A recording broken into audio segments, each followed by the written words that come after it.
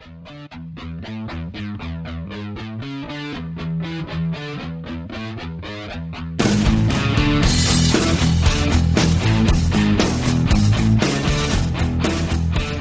morning, good evening, wherever you are, and welcome to episode 63 of the Cloudcast. We're coming to you live from our massive Cloudcast studios here in Raleigh, North Carolina. We said a little while ago we were going to kind of shift a little bit of the focus of the show more towards open source. We wanted to kind of get away from, kind of being vendor-centric, proprietary-centric. So we've been talking more and more to people that are in the open source space. And tonight we're kind of going back to explore a topic that we've talked about a couple of times, but it's been like 6 months. So we're glad to have on James Waters, Director of Cloud Foundry Ecosystem and Business Development from VMware. So James, welcome to the show. Hey, thanks for having me, Brian. Good to be here. Good to have you. Aaron's not on tonight. Aaron's off doing dad stuff. And we were also going to have Andy Piper, who does developer advocacy. But we're doing this at a time when, unfortunately, Andy had to drop off last minute. So we may talk about some stuff for the rest of the world, but I'll sort of make some notes about Andy because he's doing a really, really good job with the VMware, the Cloud Foundry community, sort of in the rest of the world. So, he may join on later on in the show, but we'll kind of get started. So let's talk about Cloud Foundry. We had Dave on a couple of times in the past. Dave's since moved on to do some cool stuff. Let's be honest, Dave's moved on to be a Cloud Foundry customer, so yeah, exactly. I think that's pretty cool. Yeah, so he's off doing cool stuff with Warner Music. Yep. So that's very, very cool. So let's talk a little bit about Cloud Foundry, because when Dave and I were talking about it, we were talking like real kind of generic PaaS, like just trying to understand like how's PaaS different. We were talking about frameworks and what are developers like, but let's sort of talk about it from a VMware perspective because we never really have explored that. We were joking before the show. I said, I'm not sure if you're the most loved guy at VMware or the most hated guy at VMware, and I was joking because VMware traditionally is a company that sells products. It's not an open source company, and a lot of what they do is things that are building on top of their hypervisor legacy. And Cloud Foundry comes along, and it's got the potential to be this huge disruptor to the marketplace in terms of new opportunities to get in the application space. But it's open source, so new business models, new revenue streams, and it's kind of platform independent, right? I mean, that's the PaaS thing. So what's VMware's take on Cloud Foundry? I mean, like, what's kind of the marching orders that you have, and then what does the community think of VMware being behind Cloud Foundry? Yeah, I mean, I think the thing that I'd say is that developers are cool at VMware and apps are cool at VMware. And those two things are definitely a big area of focus for a lot of the executives there. And the number one order of Cloud Foundry was go be a tool that every developer wants to use. And that's why we're open source, and that's why we're multi-platform, because developers don't adopt technologies, different development stacks, just based on where they're going to deploy something. You're going to need to be ubiquitous. So, Microsoft kind of had a vision of where your development stack, your deployment stack, all of your tooling all came from them, and that they would be the single source solution. And you can see what happened to them is that they've had to pivot pretty hard, and on their data services, they've, rumored to spending, a king's ransom, getting Hortonworks to port Hadoop to Windows and to Azure. They worked with Joyent to port Node.js to Azure. So they're actually having to really change that whole model to port those open source applications to their proprietary stack. And we've taken the opposite approach, which is to go find the most popular open source communities and bring them under an umbrella of one open source platform as a service that has the best already baked in. And go after it that way. So it's really more around a developer-focused and app-centric view of the world. And I think that's become very important to VMware because at the end of the day, the container only links to service the app. Yep, exactly. Now, when Cloud Foundry got started, Paul Moritz was still running the company. Some of the folks that were involved with it early on, some of Paul's management team had come from Microsoft. Do you think those guys sort of learned their lessons from some of that, from having been at Microsoft and kind of how development tools and developers are treated, or do you think it was more a matter of just where we are today? Open source is really prevalent with how the web's built, how the cloud's built. How much of it was sort of lessons learned versus just the times that we live in today? Well, I'd risk a joke here, and I'd say that at least some of them went through a Google car wash first. True. So, directly, the three guys that came over, Mark, came from Microsoft originally, but he spent several years at Google in the meantime, doing a lot of web technology there. So I think he had a really good pulse for what web developers wanted and how to build a web architecture product first. So I do think that there was some ex-Microsoft in it, but I think they were actually more interested in some of the Google DNA that they'd inherited there, and kind of from starting from web architecture, what is the future first? And a lot of the thinking that goes into capturing next generation platforms is, you look at, MapReduce started at Google, worked its way out to Yahoo, et cetera, et cetera. So trying to catch those early trends that are coming out of these massive web scale folks is, I think, part of the strategy. Yeah, understood. So, and I'm always amazed, by the way, Brian, that tends to be predictable. Like I always wait for something to fail and for it to not get adopted. But sometimes these really big, highly demanding architectures are a pretty good predictor of the future. Yeah, no, it makes sense. I mean, we always, back in the day when I was working at Cisco and we were doing kind of new networking types of technologies, we always sort of said, look, if it works in New York City, and even though it was always really big scale, and if it worked in New York City and it worked in the financial trading floors, you sort of knew it would work in the rest of the world. It was just a matter of kind of how do you get people to sort of scale it down or learn to adopt it. But once that technology gets hardened in some of the really difficult places, you're right, it does tend to spread very quickly. So let's talk about those developers. So one of the conversations that happens around PaaS, and it comes from different vendors, but it also comes from folks who are kind of in the middle of this, is this idea that there's kind of a Silicon Valley view of PaaS, and then there's the rest of the world view of what's going on with that. And this is one of the things we said we sort of wished Andy was on the call, but you guys took for most of the year now, you've taken Cloud Foundry sort of on the road, a ton of cities around the world. What sort of feedback do you get from around the world outside of Silicon Valley about PaaS, just PaaS in general, but more importantly, kind of about Cloud Foundry? What's the community outside of Silicon Valley saying about this, or adoption about this? Yeah, I think there's a couple of answers here. The first is, I haven't been in every world tour event the same way Andy has. So, I won't speak for the coffee shop conversation in Bangalore about Cloud Foundry. I missed it. But what I do watch is every tweet that comes out around Cloud Foundry, around our ecosystem partners like AppFog and others. And I'm always amazed to find, say, a developer. One of my favorites to follow was a developer working in Egypt using AppFog to build new apps for Egypt. And I thought, PaaS has some legs here, because here's someone who can very quickly get an app going and just focus on his app amidst the chaos and relative disorder that was going on in his country at the time. And I felt actually pretty good about that. Yeah. And I do think there's a whole new generation of developers that are going to be able to grow up and write useful applications for the world without having to understand some of the underlying infrastructure in as much detail as the previous generation. Right. So I think that's a fairly ubiquitous demand from all kinds of developers of that level that, really demand simplicity from a platform service. The other thing I'd mention that's notable from our geographic coverage is that China has just been unbelievably popular for us. We had over 2,000 people come to our open tour, their event there in China. And I think, they're very ravenous for the latest and greatest open source development technologies that they can build their economy on.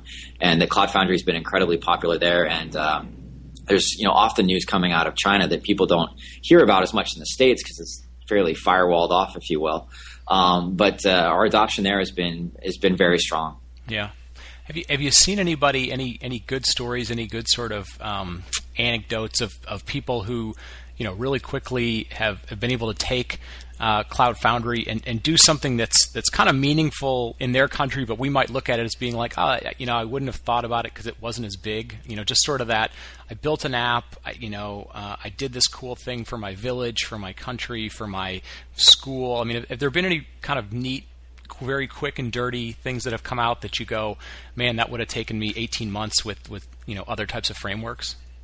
I don't have the Kodak moment in mind for you. That Egyptian story is my favorite, but I literally do see very strong geographic coverage. Obviously, Brazil's big too. I just got called by 4 people in Brazil who are building apps very rapidly with Cloud Foundry.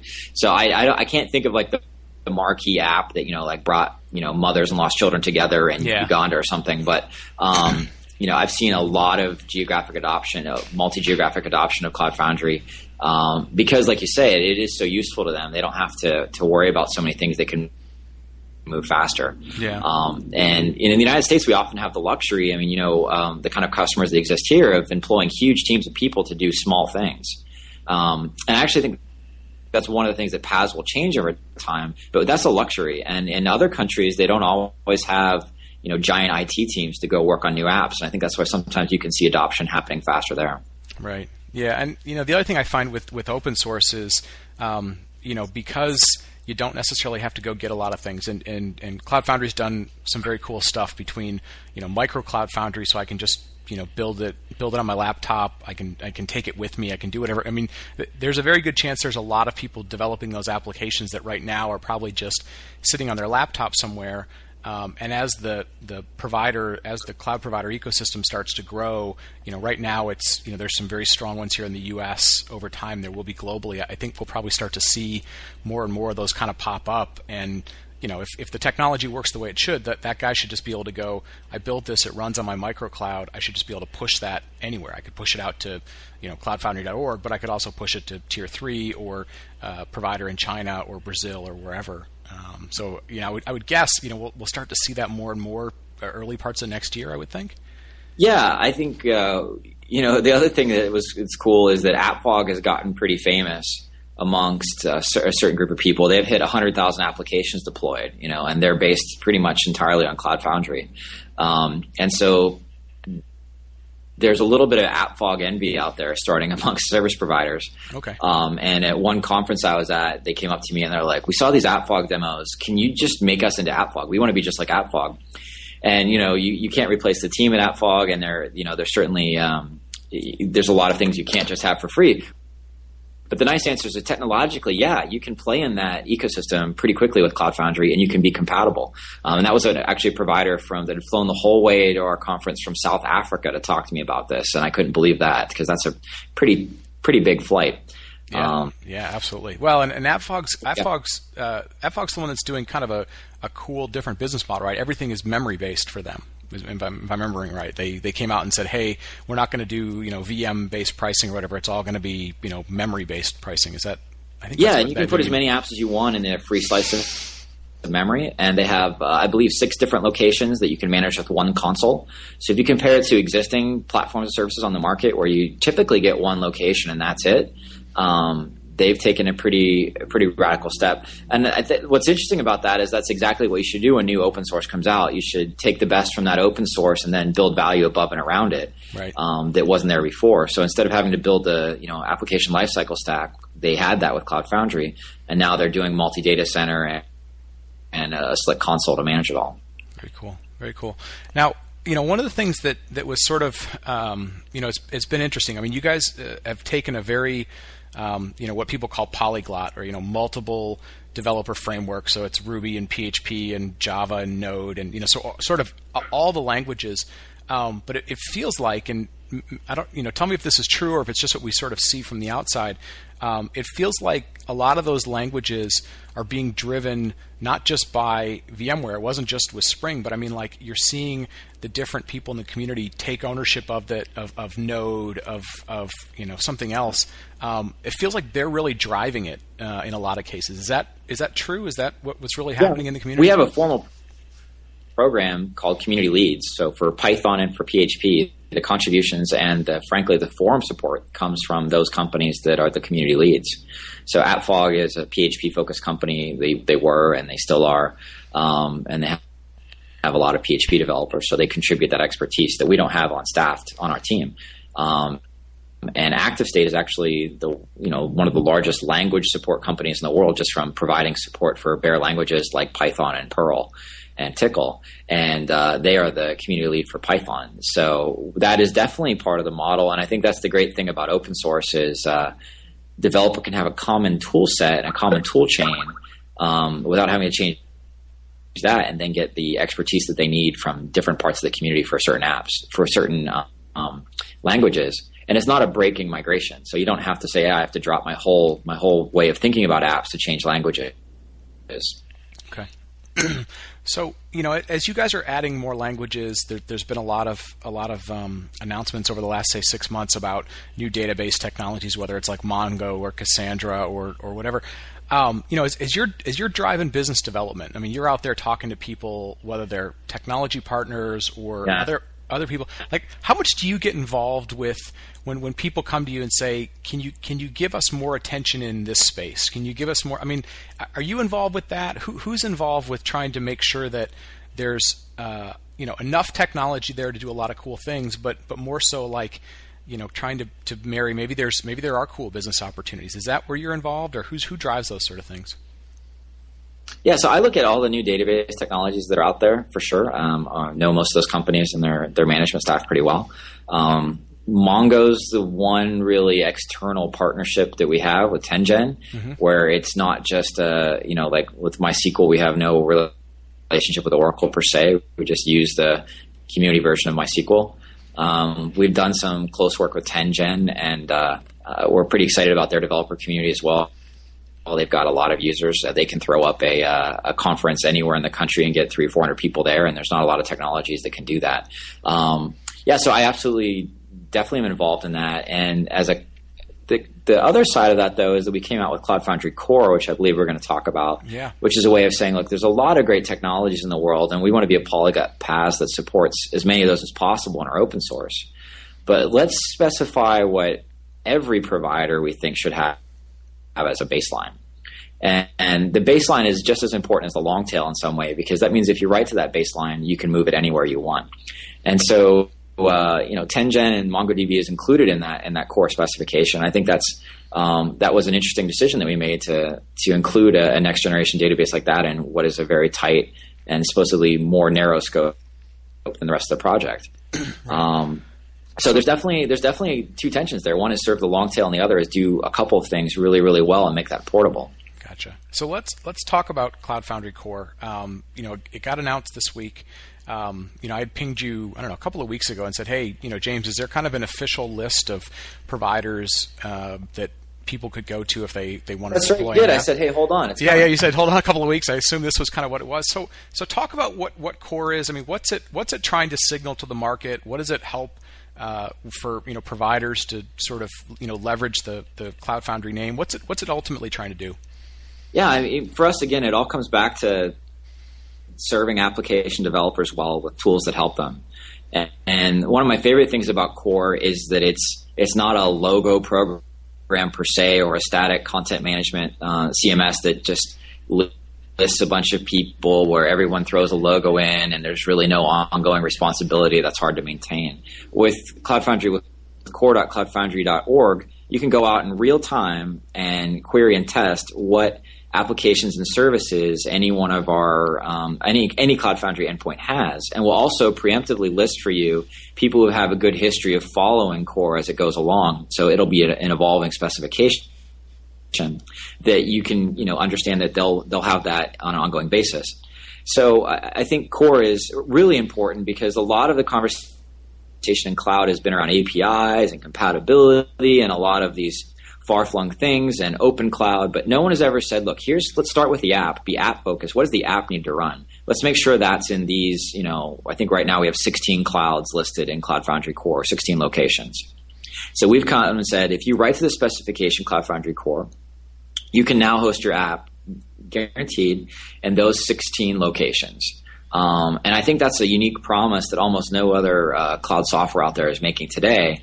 I think the closest thing you have is running in an Amazon availability zones and regions, but there you have to maintain your whole app and do a lot of the work yourself. You don't get any of the benefits of PaaS. I gotcha.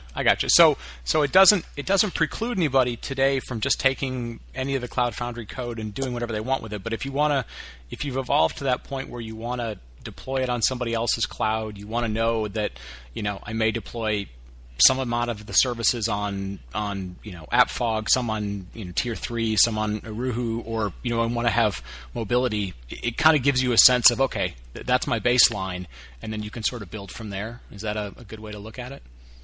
Yeah, that's right. That's what you can write to, and it'll be on cloudfoundry.com, it'll be in microcloud, and it'll be in the partners that have signed up to be core compatible. You can get that anywhere you want. If you need to break out of that and go with something special to any one of those providers, that's your choice. But we wanted to offer a baseline and a cadence that, those providers will be going along with us as we evolve the spec forward. So when we need to update to a new version of a database, we can do that more gracefully together, and there'll be, true application portability. Okay.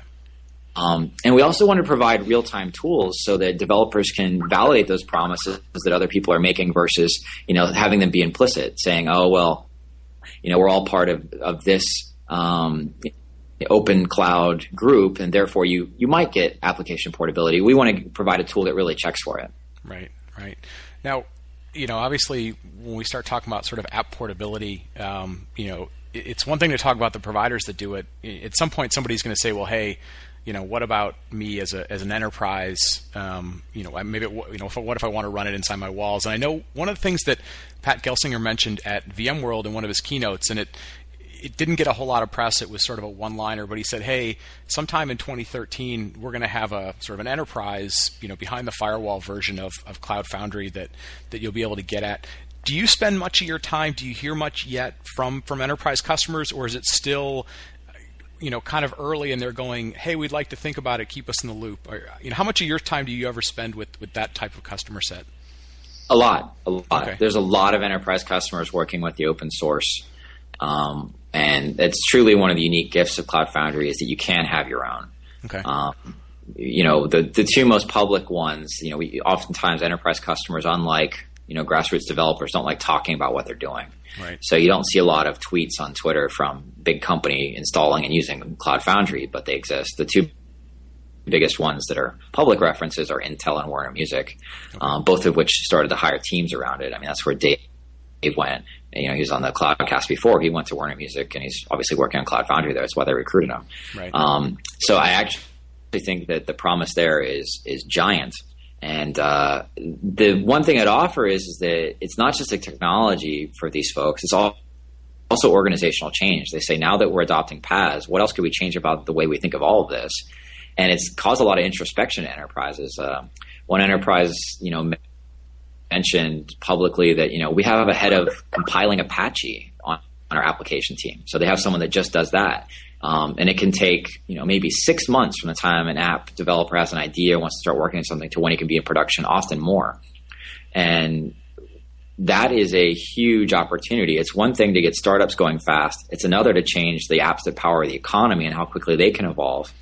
And the fun confluence of events here is that mobilization is coming along and causing a lot of people to write a lot of new apps at the same time PaaS is coming. So that's where you see a very strong thread of interest, is when you have a lot of new apps coming online for mobile, and they need to be written in a 3 to 6 month or less time frame. It's not the same deployment philosophy as it used to be when you're writing an ERP application that might have an 18-month consulting cycle to really roll out and deploy. Right. Yeah, and that's the world of Oracle process apps like we used to live in. Right. No, and that's a very cool kind of set of things coming together, and because of the fact that you can make them mobile. I mean, you literally can have your development team go out, develop it on one of the public services, and if for some reason you want to bring it back in-house at some point, you'll have that capability. And then long-term, if you're developing other apps, you can sort of do that, as like you said, as your organization evolves to know how to deal with moving things that quickly. So very cool. So that's sort of probably a 2013 thing. I suspect there's a bunch of packaging that'll be involved with that. Plus, there will probably be a very, very ripe market for people that have been doing Cloud Foundry operations behind the scenes to do a bunch of consulting work for those types of companies. A consulting company, Cloud TP, wrote a rant yesterday or last week. Did you see that? No, I didn't see it. They wrote a rant and they said, commercialize Cloud Foundry now. And, without answering every point by point, he was saying, basically, all of my customers are ready for this. They're just waiting for VMware to say go and have it available as a product, and it's going to be a huge market. So that's the kind of thing that keeps a new technology guy like me kind of up at night, excited, and working the late hours.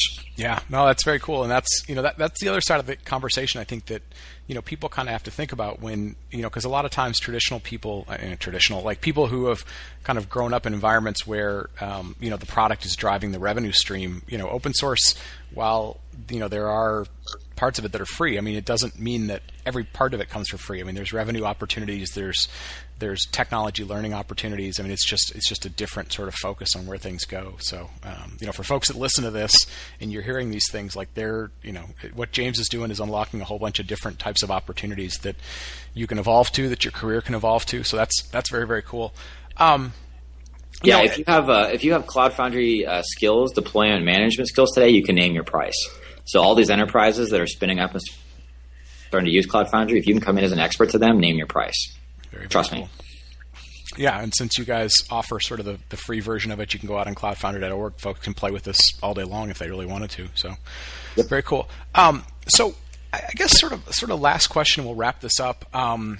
So as you're talking to people, especially as you're talking to developers, whether they're enterprise developers or the guys who are running this as a service, you talked a little bit ago about like this is a change. Forget about the technology, but this is a change of how they operate things, how much visibility they have as to what's going on.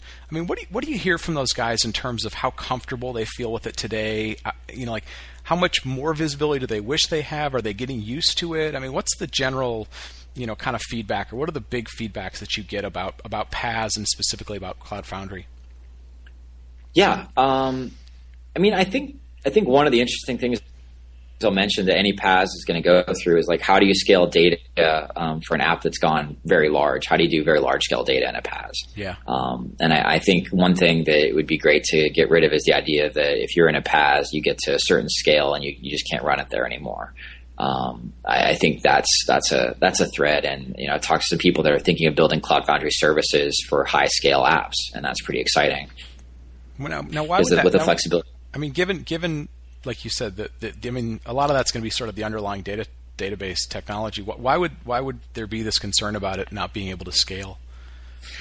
It's more just from the constraints of the typical deployment that the PaaS is built to handle. And so a lot of things have been very Chinese menu based, and here's your 4 options for database, and if you don't fit into that model, then you're broken. Okay. But think of the things we could do with outside collaborators, adding additional configuration options in open source for people that are very expert in databases, just like we did with runtimes. Imagine they could say, hey, here's like a high scale configuration for this that really works well. Let's contribute that to open source. I mean, we're not there yet, but I think we're going to have a lot of surface area around databases and data configuration that we'll be able to go after and attack that other more purely menu-based platforms that aren't open source can't go after.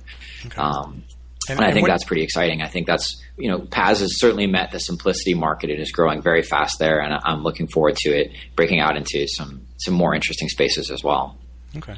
And like when you hear those sort of things, does that sort of set off a red flag or an alarm for you that says, I've got to go kind of drive that. I've got to bring those problems to the MongoDBs, the Bashos, the Cassandras of the world, or are they kind of aware of it and they work with, I mean, like how do those kind of concerns kind of then get propagated to the community? I mean, I talk to 10gen every week, so We're definitely in close collaboration with 10gen. And I think you may see some things come out in the future. Those are long lead items to automate and scale databases, but there's certainly some interesting things that I think could come out of our 10gen relationship. And the other ones, we don't currently have in Cloud Foundry, but we may in the future always keep them in mind. React and Cassandra are both good at multi-data center configurations that we don't currently have. That could be interesting. I mean, part of it, the whole magic of it, I think, is navigating where you can find current demand to keep growing the project and to keep people excited about it without overreaching too far, while at the same time really tackling hard problems and solving hard problems. So, in a tweet a couple weeks ago, I said the fine balance between NIH, not invented here, and not refusing to solve hard problems, and that's what's always interesting with new tech, is looking at those. Yeah, absolutely. So one last thing, and I'll let you go. So we're kind of getting to that time of year where everybody's looking forward to the next year, kind of setting goals, making predictions. As you're sitting there, Cloud Foundry's officially roughly a year and a half old or so. As you're looking at 2013, like what do you set for goals? What'll tell you that it's going good or it's going great, or you feel like, okay, we've covered, like we've gotten over that next hurdle? What are going to be those things that you're looking for Cloud Foundry to sort of say, hey, this is going to be successful, or the things that you'll feel really good about? Yeah, I'm the ecosystem development guy. So for me, it's growth of the ecosystem and signs of life there. So in the last 2 months, several Cloud Foundry specific consultancies have popped up. And this is when I said you can name your price. That's happening because you can name your price. Okay. What are some of those names? Who are some of those people? Yeah, Cloud Elements is one of them. They're based in Colorado, and I think we're doing a video with them, not to break any secrets. Sure.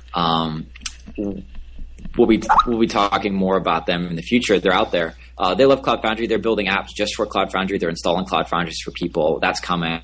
And then I know of some other ones that are being created right now that aren't publicly launched, where people are saying, hey, I can go build a business on Cloud Foundry.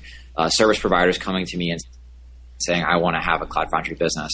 And that's all driven off a virtuous cycle of more developers being aware of us at the low end, and then also more enterprises with custom configurations wanting to engage and start building things out. I would say over the next couple months, I've watched the growth of that as an ecosystem guy with a little bit of happiness, and it continues to evolve. And then I think it'll get to more of a tipping point. Hopefully we can push as hard as we can in the next year to get that going. Very cool. Well, listen, we're going to go ahead and wrap it up then. So we're out of time for the week, James. So thank you so much for taking the time, for being on the show. For folks that maybe don't follow you on Twitter, or want to know more about Cloud Foundry and PaaS, where's the best place to kind of keep up with what's going on with Cloud Foundry in the PaaS space, events and stuff like that? Yeah, I think our Cloud Foundry blog is actually pretty prolific. Well, there's a lot coming out there. That's great to watch. So I believe that's still at blog.cloudfoundry.com, unless it's /blog. I don't quite remember. Okay. Maybe it's /blog. Yep. And that's a great place to check out. And then, I'd also say there's a bunch of the Cloud Foundry folks who do hang out on Twitter. Andy, myself, are pretty prolific. Patrick Chen is on. Anytime you have a question, I, for one, watch everything that gets said about Cloud Foundry anywhere on the internet. So I'll try to answer back pretty quickly. So check those two things out. And if you ever need to just ask a question, we're always here waiting. Very cool. Well, again, thank you so much for the time, folks. We're out of time for the show. If you like the show, leave us a review on iTunes. You can always follow us on Twitter at the Cloudcast.net, or any of the social media links that you can find off of the Cloudcast.net website. So for James and for Aaron, who's off today, thanks and have a good weekend.